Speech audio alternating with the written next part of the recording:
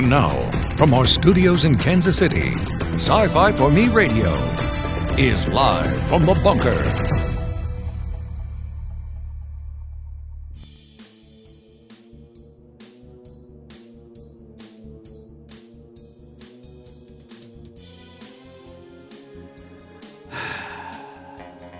It is Monday.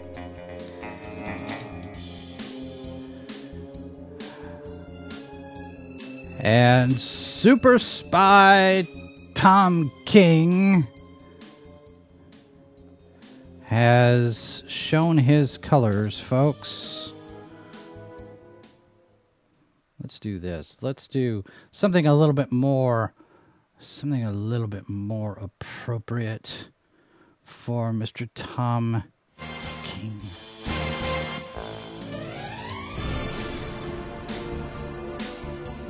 A little more super spy-ish, because Tom King likes to remind us he worked at the CIA before going into comics.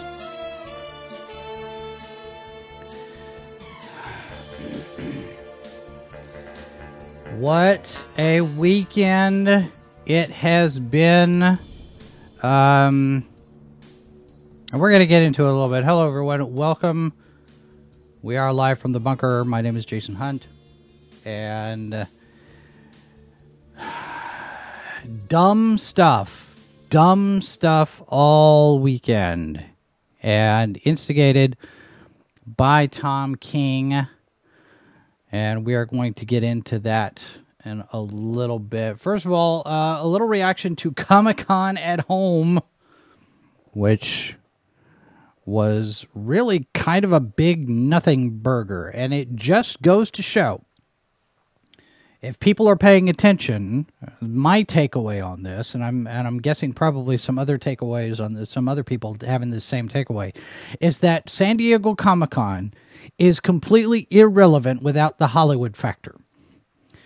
Because the people who go to San Diego Comic-Con go for the celebrities, and they go for Hall H panels, and they go for the big show.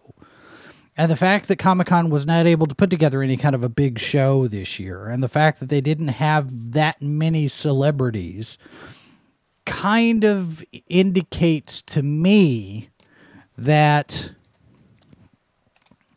without the Hollywood factor, San Diego Comic-Con would be just another Comic-Con like any other. 20,000, 30,000 people, not 150, 180,000. I mean, if you look at the views on the videos on Comic-Con's channel, they're not that many. 929, 606, 529, 1,800, 532, 343. There are not that many people looking at Comic-Con's videos. Is Comic-Con irrelevant without the Hollywood element? We didn't get very much in the way of announcements or news or anything like that. I mean, usually the way Comic-Con would work, you have your big Hall H presentation, and then they debut a trailer there for people to see. And then once you get past Comic-Con, then maybe video starts to roll out a little bit. So we'll get a trailer, we'll get some sneak peeks or whatnot. And we don't get any of that. CBS All Access dropping a trailer for Star Trek Discovery. We're finally getting a premiere date, is October. And that comes after Comic-Con at home is done. So, you know, you look at outfits like Disney doing D23. It's their own Comic-Con type event. Warner Brothers has been thinking about it. HBO, all of these studios and media entities are starting to consider doing their own events. We see DC now getting ready to do this big fandom thing, DC and Warner Brothers. So they're probably not even going to be doing very much in the way of Comic-Con anymore. Has Comic-Con finally been put in its place? That's a question. I'm not saying they have. I'm not saying that Comic-Con has failed, but I'm going to make a prediction. I'm going to make a prediction that next year's Comic-Con in San Diego is not going to look like last year's Comic-Con in San Diego, and all of that is because of this year's Comic-Con in San Diego. I think a lot of the media outlets, a lot of the studios are starting to realize they don't need San Diego Comic-Con. This is how we've always done it, but now that you can't do it the way you've always done it, you're realizing, and I think you're going to have a lot of folks start to realize, you don't have to do it the way you've always done it, because we've got the internet. And the internet allows us to just put this stuff out there for thousands of people to see all around the world, unless your video is geo-locked for whatever reason.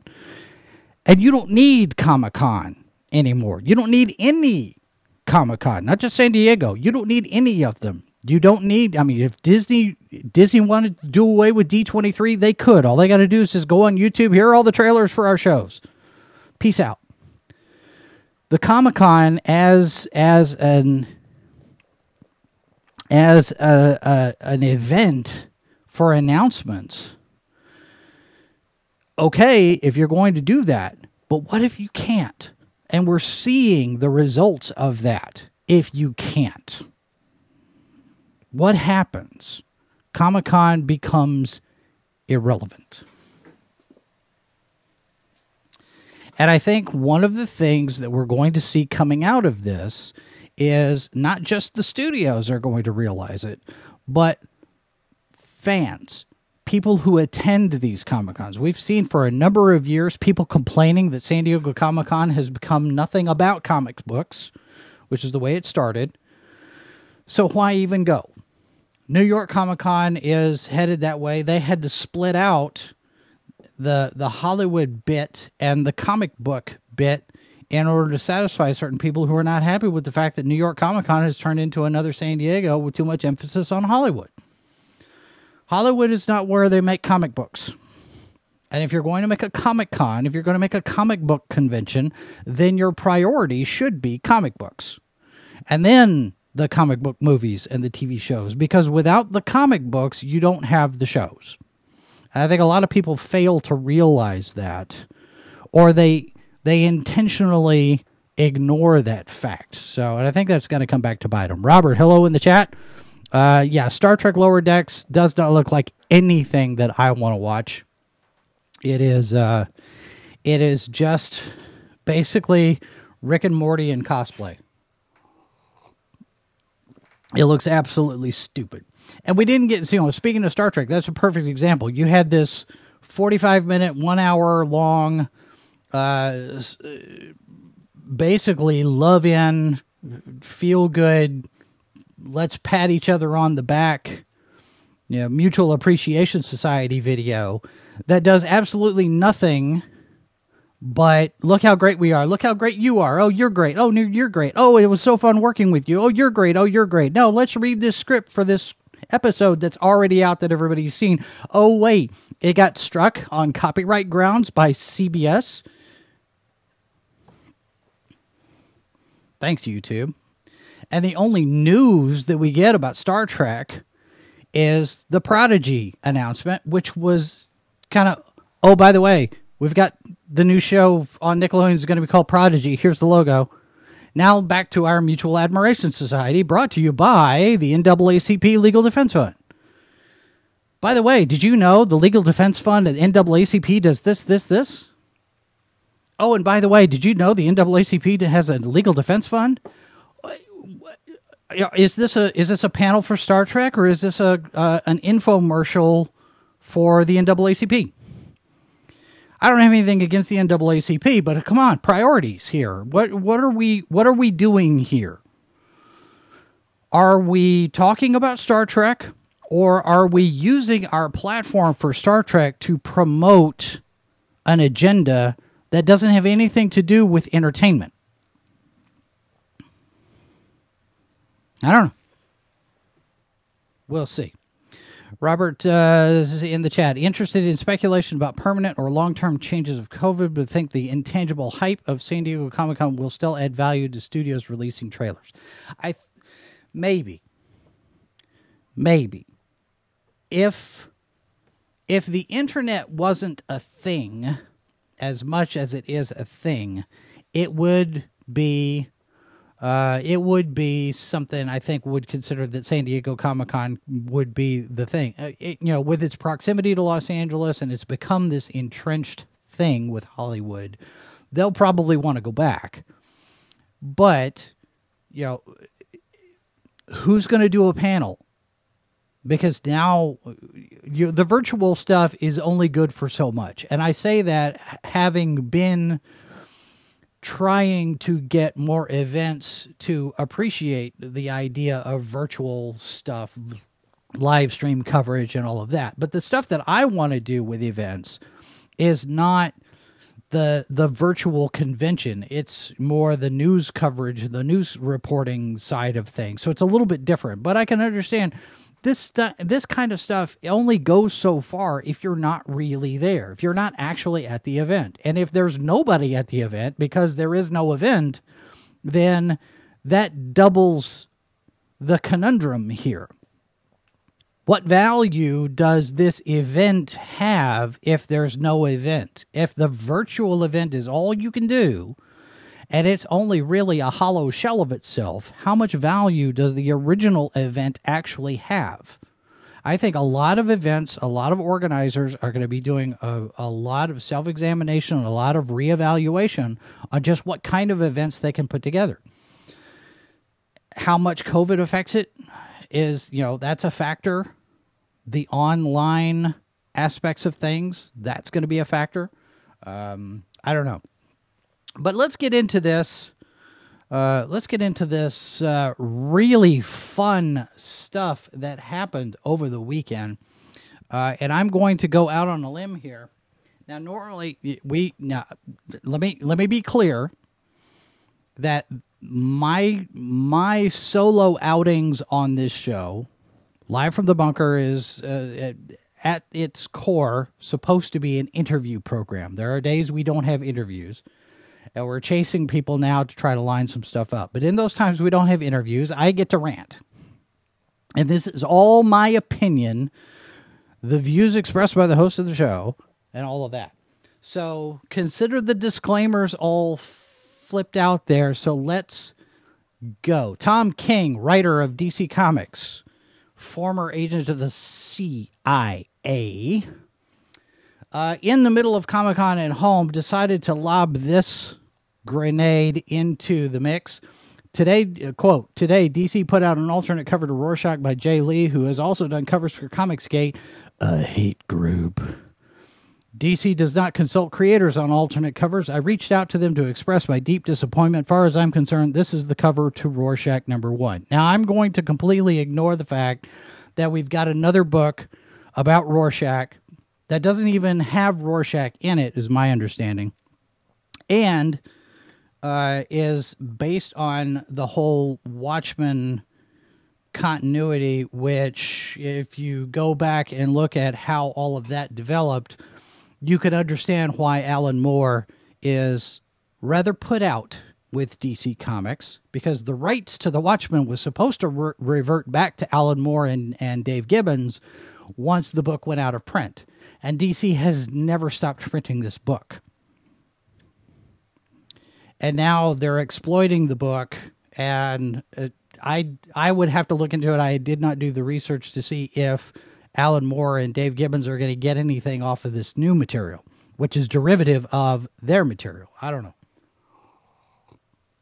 So Tom King is an ass, and he comes out and he calls out Jay Lee. There are a few things that I have, a few problems that I have with this tweet. One, the timing of it. Two, today DC put out an alternate cover to Rorschach by Jay Lee. Now, so it's a variant cover. Now, in the world of comic books, the variant cover is an alternate that, if you're a collector, okay, great. We're going to get all 5275 covers of this same book. I'm going to collect them, and whichever one ends up being the rare one, it's worth money in 50 years, whatever. So that's one thing. He says, Jay Lee has done covers for Comicsgate, a hate group. 1, Comicsgate is not a hate group, as near as I can figure. 2, Tom King lobs this allegation against both Jay Lee and Comicsgate, saying they're a hate group without showing any kind of information to back up his allegation. Now, stop and consider that Tom King worked for the CIA in Afghanistan. I'm going to get to more on that in a minute, but I want to plant that nugget out there for people to consider. This is a preemptive strike. This is a PSYOPs preemptive strike here, folks. Now, Jay Lee did a cover for Comicsgate Hate Group. Now, specifically, he did a variant cover for Cyberfrog 2 Wrecked Planet, which is Ethan Van Sciver's project.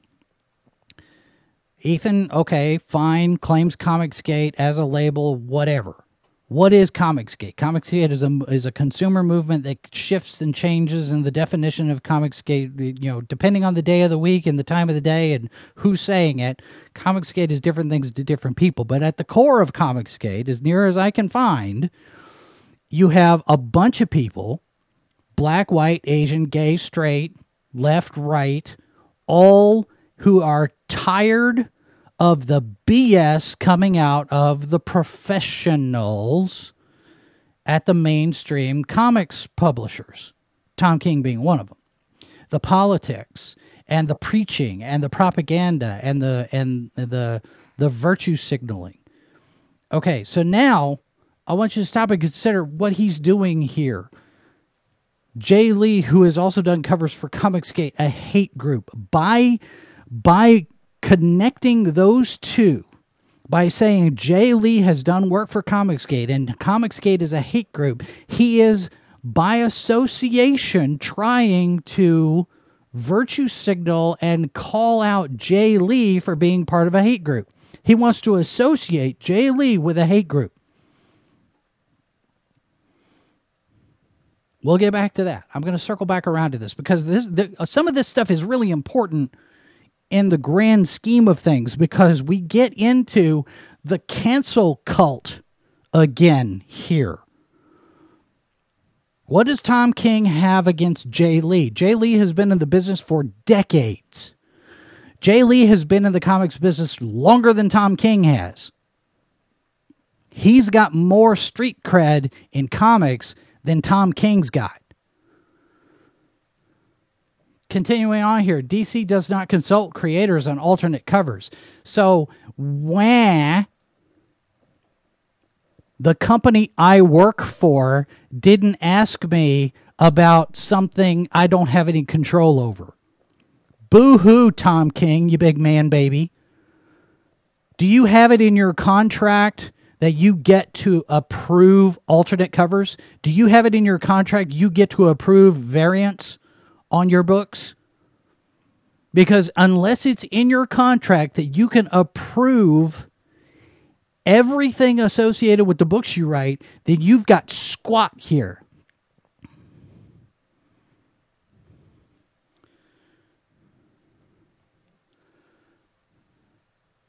DC does not consult creators on alternate covers. I reach out to them to express my deep disappointment.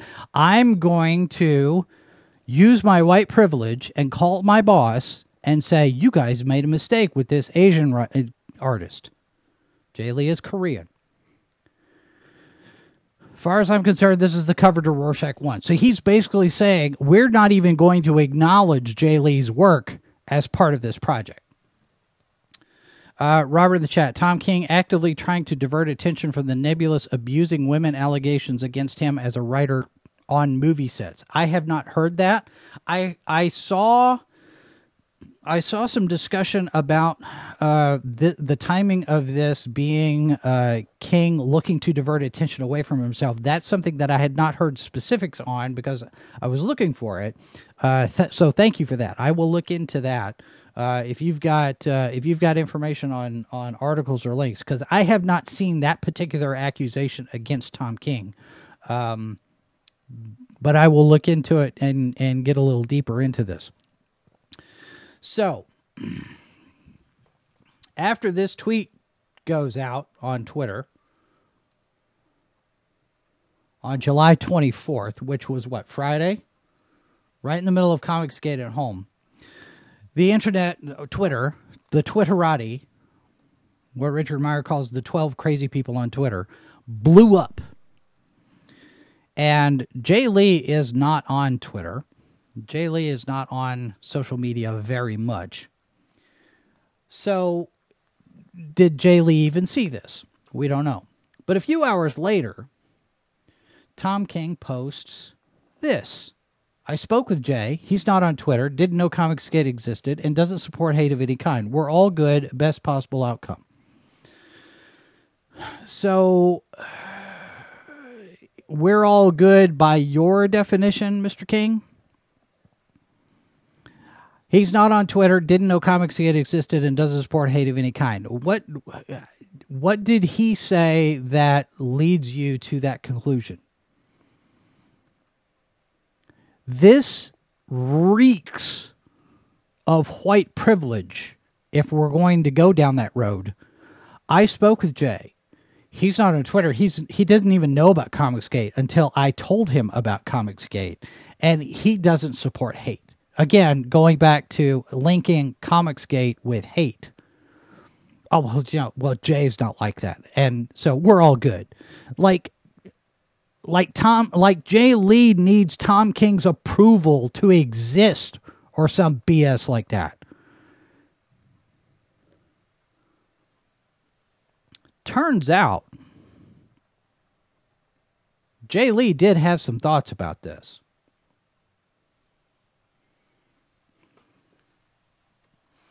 And this is where, I don't want to say this is where it gets interesting, but this is where it gets interesting in that Chinese curse type of way. Jay Lee posting on Instagram. This says 1 day ago, so this I guess would be yesterday. This is a photograph, a memorial for Jay and June's dog Loki. Jay posts here, quote, 2 weeks ago, June and I took Loki to San Diego to see a specialist. He did not survive due to complications from the surgery. This past Friday was supposed to be a day of mourning. We were back in San Diego to pick up his ashes. We were going to take him to the beach and comfort each other by sharing our favorite stories about our little boy. Instead, a part of the internet I avoid like the plague, and I would take that to mean Twitter, came barging in. I had companies I'm working for calling me, so that's at least DC. Friends reaching out to me. Have you heard all of this about what people are saying about you? I'm seeing hate pouring out of strangers' mouths, accusing me of things I have no knowledge of. And I would say that's probably a direct extension off of Tom King trying to associate Jay Lee with a hate group, quote unquote, so-called. Continuing here. I'm seeing firsthand how fast lies are spreading. Let me be clear. I am not part of any group. Tom King's a liar. We never made it to the beach. We spent the entire 6-hour drive back home on an emotional roller coaster. I'm writing this because I'm angry. And I would say justifiably so. Continuing. These irresponsible tweets are not harmless. They do not just go away. They have real-world consequences. They can take away your job, your life, your memories. June and I were robbed of a special day. So no, we're not all good. And he puts that in quotes.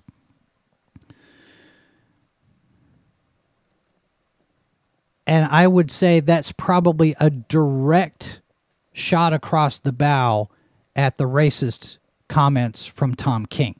And I am going to say that they're racist. I'm going to get into that here in a minute. Continuing on Jay Lee's post. This isn't the start of a conversation. This is the end. So please don't drag me into a world I never wanted to be a part of, nor will I ever want to be a part of. I want to honor Loki by going back to producing art made with love for people who enjoy it for what it is, something that hopefully brings joy into their lives. Mommy and Daddy miss you so very much, Loki, our love. Now, I hate to say this, but whether Jay Lee wants to be dragged into this or not, it's too late for that. It would be too late. It's too late for Jay Lee to avoid this, because here's the thing. In this day and age of cancel culture and us versus them, and you're either with us or you're against us, and you're on our side or not, or their side, and the right side of history and all that stuff. Listen, if we get into a point where we are, let's just game this out. If the culture war erupts into an actual civil war, the only people who win are the people who survive. And those are the people who are going to write the history, whether they're North, South, slave owners, not slave owners, black, white, Asian, fat, skinny. Whoever is the last man standing, because they're the last ones, they're the only ones who are going to be able to tell the story. When the comics industry implodes, the survivors are going to be the ones who get to tell the story, have to tell the story. They'll take a look around, and they hopefully will do a little bit of self-examination and say, oops, we did this to ourselves. The comics professionals, so-called, will only have themselves to blame when sales plummet, like they are already doing.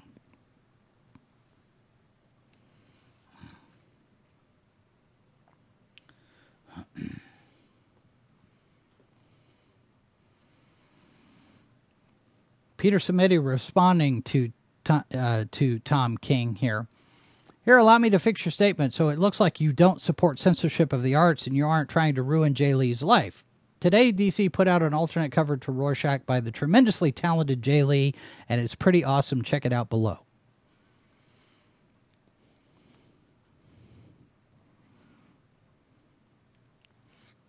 Here's the thing.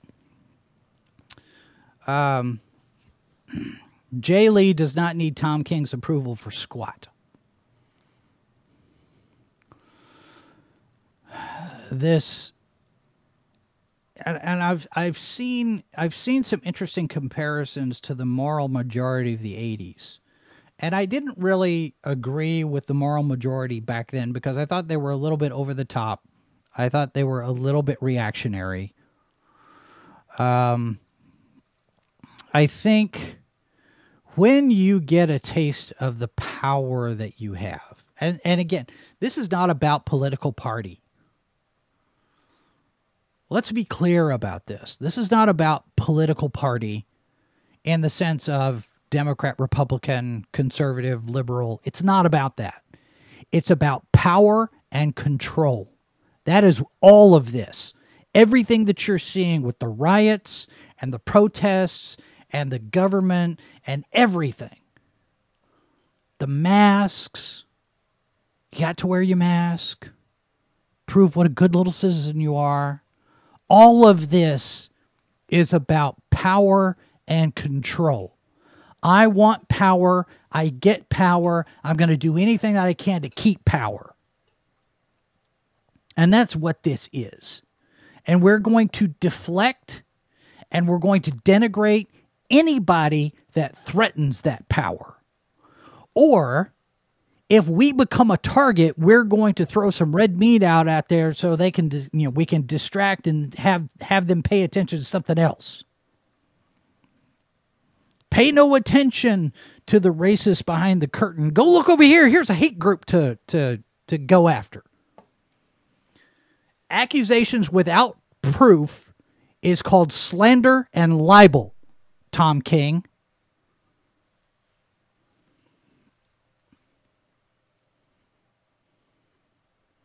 Jay Lee does not need Tom King's approval. I knew I was going to do that. Not Tom Kane. Tom Kane is our friend. Tom King. I knew I was going to do it. I even told myself, I said, make sure, be careful how you pronounce that. Tom King. Jay Lee does not need Tom King's approval. Now, I told you this is where the story gets interesting. Now here's where the story takes a left turn and shows that Tom King is a despicable person. Jay Lee had posted this on Instagram. It says here a day ago. After which, Tom King posts this photo of his dog with the caption, "Good afternoon." This is at about 3:30 p.m. on Saturday. And then posts at 7:30 p.m. on Saturday this photograph with the caption, "Walking the dog."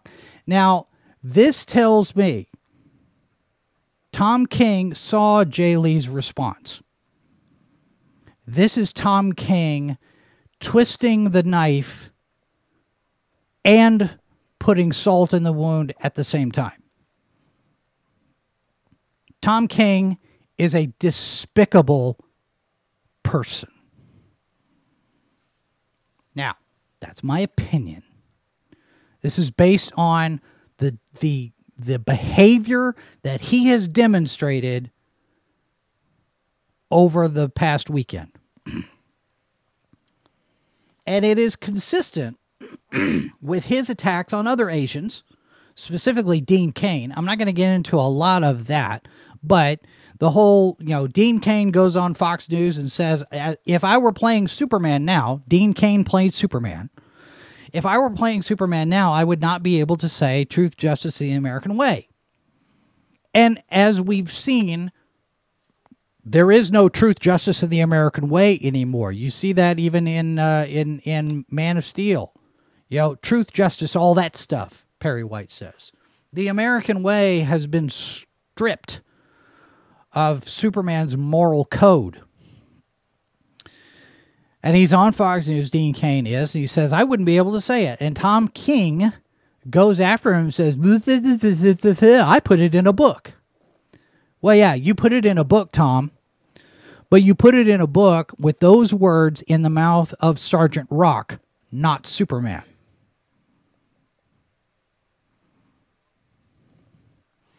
And to attack Dean Cain and to call him names, since he's played Superman, but also consider the fact that Dean Cain's real name is Tanaka. He is part Asian. And also, let's consider, while we're at it, since we've mentioned Peter Simeti is Asian Italian. He's not white.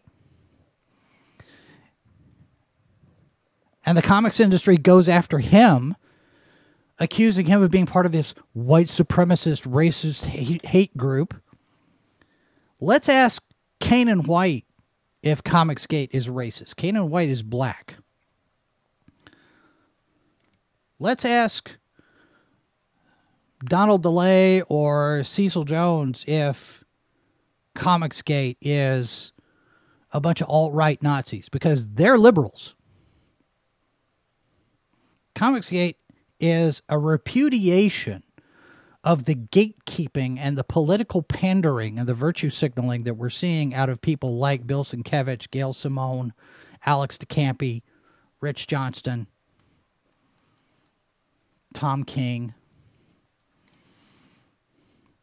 And we were saying earlier, I was saying earlier that at some point, Peter Simeti is a good example of this. Peter Simeti did not want to take sides. And even as late as last week, we were talking to him last Wednesday on this very show. He doesn't want to take sides. He's not Comicsgate, anti-Comicsgate. Don't want to take sides. We just sell comics. Because that's what this is. You're selling funny books. You are selling a product that is words and pictures. You are not inventing the next great thing that's going to save the world. You are not negotiating world peace. You are not curing cancer. You're telling stories, and stories should entertain.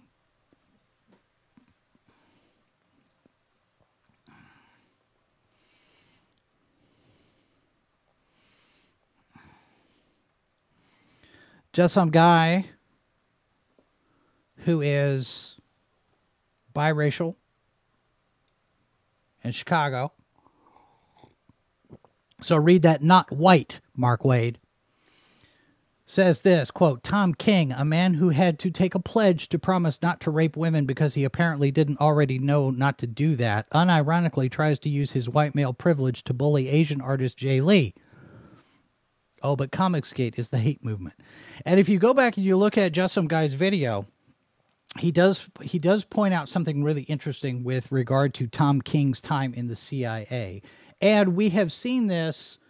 There was a comment. Richard Meyer made a comment about stuff that he saw in Afghanistan. He mentioned at one point seeing mass graves the size of a tennis court because of what's been going on up there. You want a hate group? Look at the Taliban. You want a hate group? Look at the KKK. Or, speaking of the Taliban, we could talk about how U.S. troops were told to ignore the sexual abuse of boys. What about this Tom King, who served in the CIA in Afghanistan? Are we going to, if we're going to do this guilt by association, let's do it. Let's go.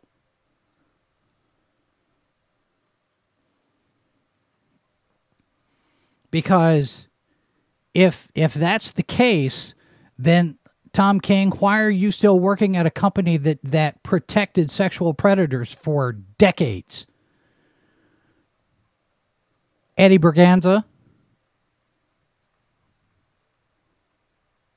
Eric Esquivel. Oh, we all knew. Well, then why didn't you do something about it? But now you got a virtue signal because you've become a target of attention that you don't like. So now you got to deflect and you got to put something on somebody else and have them talking about that instead of talking about you. You don't want anybody talking about you unless they're fawning all over you. But instead, let's talk about Tom King getting fired off of Batman because the sales went down. But we won't talk about that.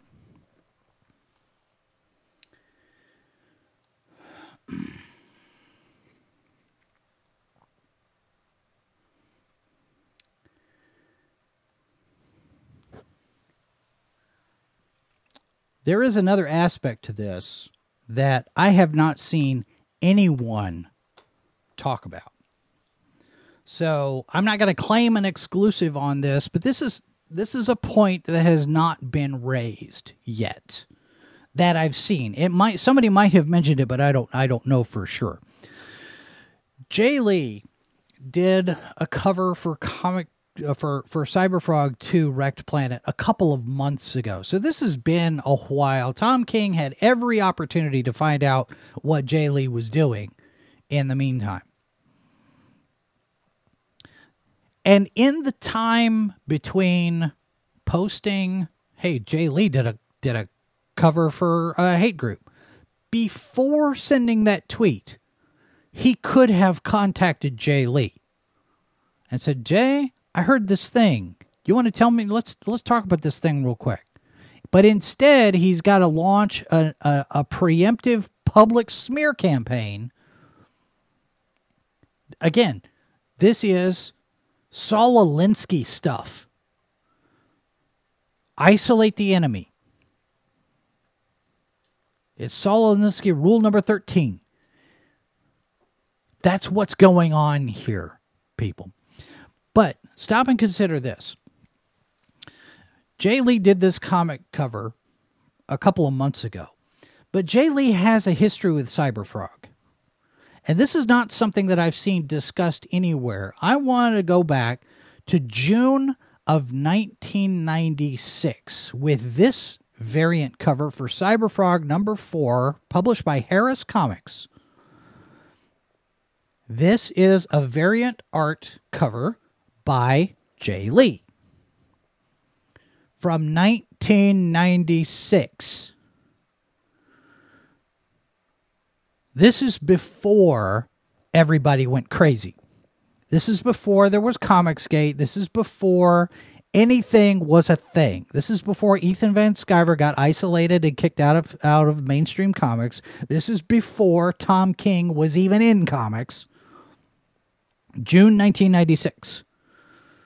Jay Lee did a cover for Cyberfrog, published by Harris Comics. So there's a history here. Jay Lee and Ethan Van Sciver have known each other for a very long time. And it could very well be that there was a conversation at some point. Ethan and Jay were kicking around this idea, hey, well, it'd be kind of good for nostalgia reasons. Why don't we bring you back and do another cover like you did? What was that? 24 years ago? 25 years ago? Nostalgia.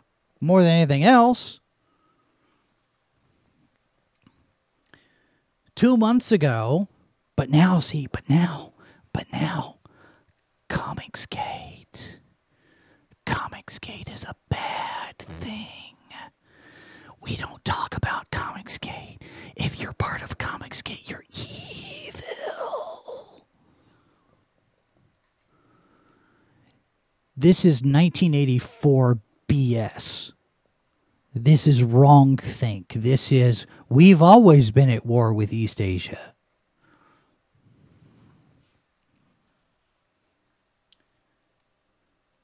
Speaking of being at war with Asians, let's expand our net. Let's cast our net a little bit wider here for a little bit, because there's a bigger issue in play here.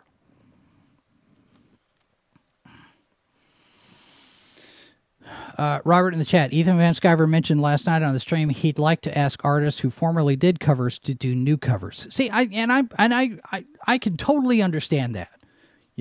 Go full circle. People who did covers back in the 90s, let's do new ones.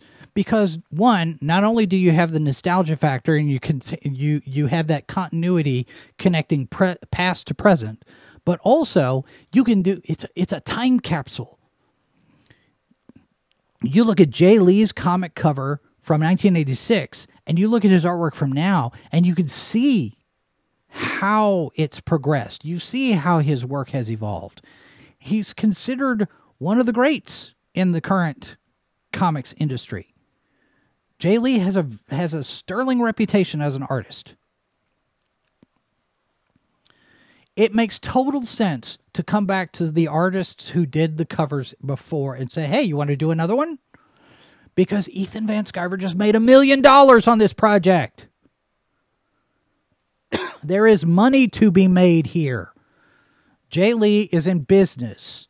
As an artist, he gets hired to do a job. He does the job. That's all he cares about. I'm going to make art. I'm going to write, I'm going to tell stories. I'm going to do my thing. Because this is what I enjoy doing. Because people enjoy it. Because people get joy from it. I make money. It's a business. But let's stop and consider here. And I really, really, really, really, really hate to bring this up and quote Bleeding Cool. But here we go. This is posted July 26th. At least it's by Ray Fluke and not Rich Johnston. Headline, Daredevil star Peter Shinkoda accuses Jeff Loeb of racist comments. This is during the production of Daredevil. And apparently at Comic-Con at home, there was a panel. There was a Daredevil panel. Jeffrey Cantor, Peter Shinkoda, and Tommy Walker were on a live stream hangout the hashtag Save Daredevil Con, basically talking about, we'd really like to see more Daredevil in this universe, in this continuity. I'm not going to play the video because I don't want to get a copyright strike, but I will link to it in the notes. But Peter Shinkoda says that while they were doing this production, he was told by the writers that there was a storyline involving Nobu and Gao, Madame Gao, and Jeff Loeb put the kibosh on it. Jeff Loeb at the time was in charge of Marvel Television. And according to Shinkoda, he was told that Jeff Loeb says nobody cares about Chinese characters and Asians. And Jeff Loeb spiked that entire subplot. The writers were told to drop the story arc, and they were very apologetic to Peter Shinkoda. This is, of course, according to Peter Shinkoda. There's no real good way to verify this at this point, unless somebody wants to go do some digging and talk to some of the people who were writers on that show. And I imagine some people will try to do that. But is this indicative of a bigger problem within the comics industry? Because Jeff Loeb not only was part of Marvel Television, he was at Marvel Comics. But you also stop and consider that Jeff Loeb and Jim Lee worked together on The Long Halloween, a Batman title over in DC Comics. Jim Lee is Asian. Jim Lee now runs DC Comics. And as far as I've seen, Jeff Loeb and Jim Lee have nothing but praise for each other. So is this Jeff Loeb looking at the television market, and based on certain statistics being skewed certain ways, he just makes a blanket statement out of ignorance or out of misinformed data? I mean, stop and consider that for a long while, there were fans clamoring for a Black Widow movie. And Ike Perlmutter, according to reports, had said nobody wants a female lead superhero film. Look at Catwoman. Look at Supergirl. And Catwoman and Supergirl have been used for years as an excuse not to make a female superhero movie, because those two movies did not do well in the box office. Not taking into account, see, and this goes back to what I say, Hollywood always learns the wrong lesson. It was not because the movies had female leads. It was because the movies were not very well done. The writing was bad to start with. You don't save a movie with great actors if your script is garbage. And that's really what we're looking at here. Catwoman was a terrible movie. This is Catwoman with Halle Berry, who isn't even really Catwoman. She's not playing Selena Kyle. Selena Kyle's not even in that movie. So it's not a Catwoman movie. She is a cat woman, I guess, kind of in the way where you've got Cat People would be the closest analog with Malcolm McDowell and Nastasia Kinski. That's more like what this Catwoman was than Catwoman. And Supergirl, as fine a performance Helen Slater brings, it's a low budget, not very well written movie. And it's kind of over the top with the villain, and it doesn't do the character justice. But that doesn't have anything to do with the fact that the lead characters are female. And those two movies get pointed at, and nobody wants to see them. Well, nobody wanted to see those because they were crap movies. Look at Wonder Woman, and now you look at all of the enthusiasm and the excitement for Wonder Woman 1984 and the excitement for Black Widow. I think we will finally get that, the Lara Croft movies are more video game movies than superhero movies. I would say I'd say video game adventure. She's more like Indiana Jones than anything else. Elektra did okay, but again, Elektra wasn't written very well. And it didn't do great in the box office. It did okay. But okay is not what anybody is wanting these days. They want $1 billion. They want movies that are going to go so over the top in the box office, and they didn't have anything to point to and say, that superhero movie. No, Resident Evil is a video game movie, and it's a horror flick. It's a zombie movie. It's not a superhero film. If you're looking at superheroes, you're looking at capes. Catwoman and Supergirl are really the only ones that you've got out there. Elektra kind of, yeah, okay. But Elektra didn't do as well as it probably could have because Daredevil did not do as well as it could have. These things kind of snowball in on each other. But regardless, those were the excuses. Nobody wants a female lead. You know, they ignore Alien. They ignore Terminator. And they do so because those aren't superheroes. They ignore Salt. I mean, Salt was a good example. It was a pretty good movie, I thought.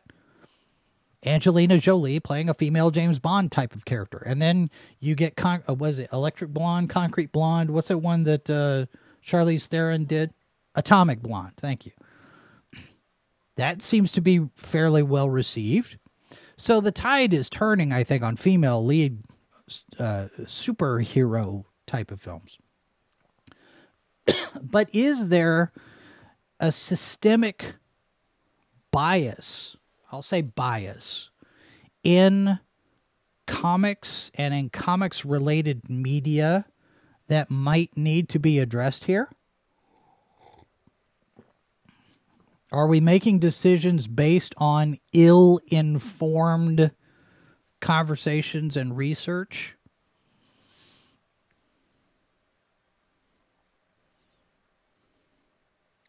I don't know. That's the question. It's one of those things where if you stop and consider where we are and where we're going here in the next few months, once we get on the other side of this, and I don't think, I hope that Ethan is wrong about us being at the halfway point in a 10-year battle. Because let's be clear. I don't have any skin in the game. I don't write comic books. I don't draw comic books. We've done some reviews of comic books. We're not associated, and I have not put any money into any of these projects in order to be able to maintain my claim of objectivity. I have my opinions, but I don't have any skin in the game. I don't have any reason to want these projects, any project, to fail or succeed. I'm on the outside looking in at all this mess. I want people to understand very clearly that this is my opinion based on what I'm observing other people's behavior to be. Now, Ethan Van Sciver has made a prediction that we've got probably another 5 years of this. I'm hoping it doesn't last that long. I don't think the comics industry can survive that long as it is currently constituted. I think the Indiegogo crowdfunding projects will continue to succeed. I think they will continue to make bank. And you'll see more people, more creators, using the model that we see from Brian Pulido, from Ethan Van Sciver, from Richard Meyer, from Clint Stoker, from Eric Weathers. These guys, Adam Post, Art T. Bear, they're going to start doing a series of books in crowdfunding. You get Cyberfrog, you get Cyberfrog 2, you get Cyberfrog Unforgettable Tales. There's a series there.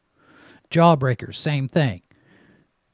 Black and White, we're probably going to get some stuff. Billy Tucci doing Miss Fury. And She.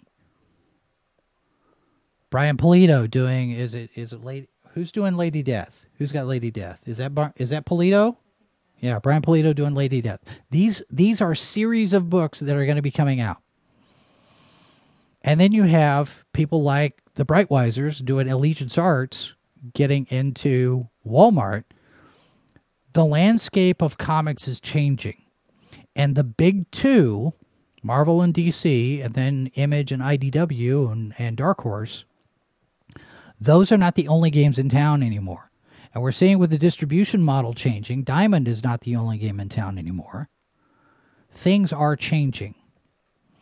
And at some point, and you get these people like Jay Lee who come under attack for no reason at all, other than I'm going to take attention off of me and I'm going to put it someplace else. Let me throw some red meat over the fence and the dogs can go over there. Bark, bark, bark.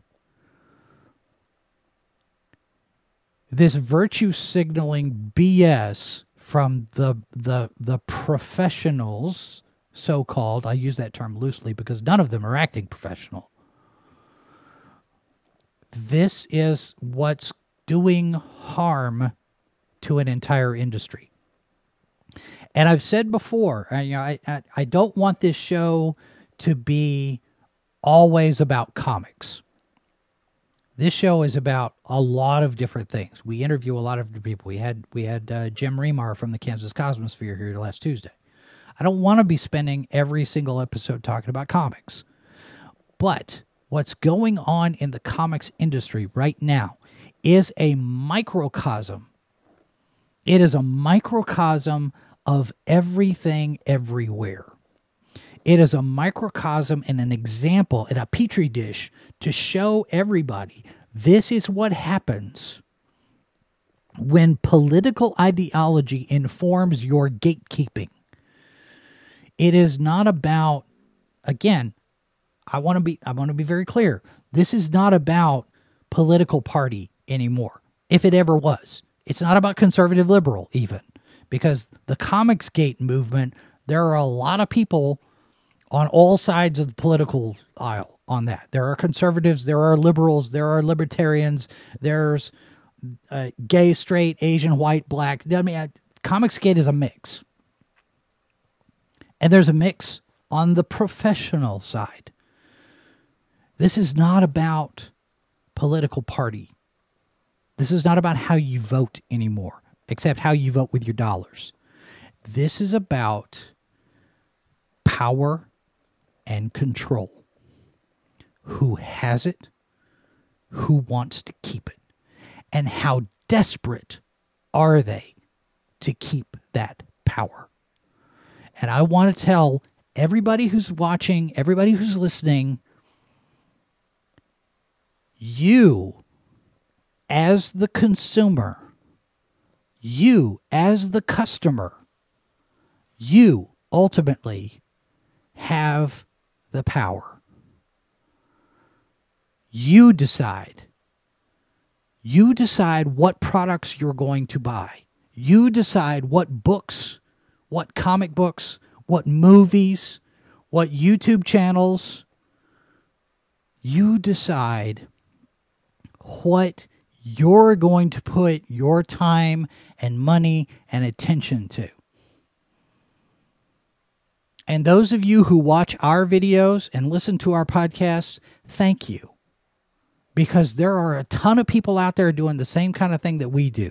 And I appreciate each and every one of you who come here and spend time with us and give us your attention. I truly appreciate everybody who comes and pays attention to what we do. Because I think what we do is pretty good. We have some great content. And there's more to come. And it's not about politics. It's not about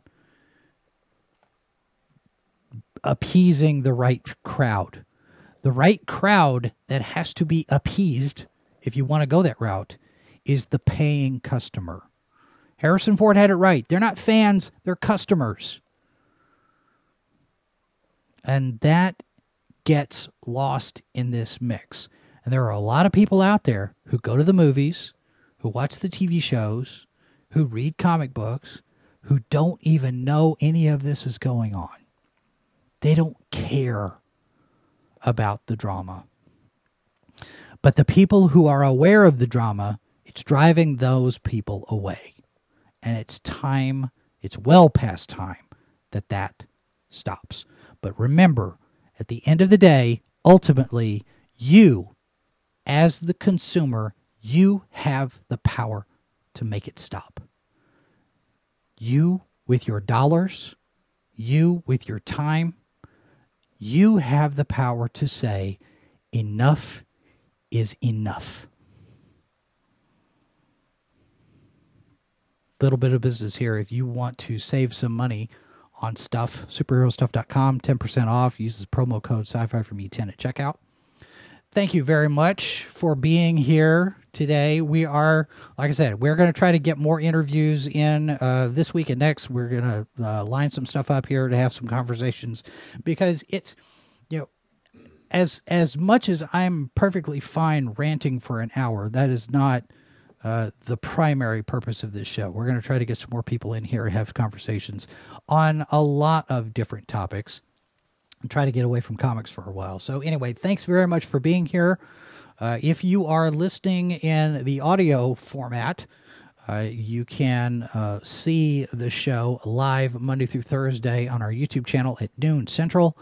And in the meantime, we do invite you to take a look at the other videos that we've got on our channel. And coming up through the week, let me do this here real quick. Tonight, we've got another Comic-Con update with the latest cancellations. That's coming up about 6:30. The H2O podcast tonight at 8 o'clock.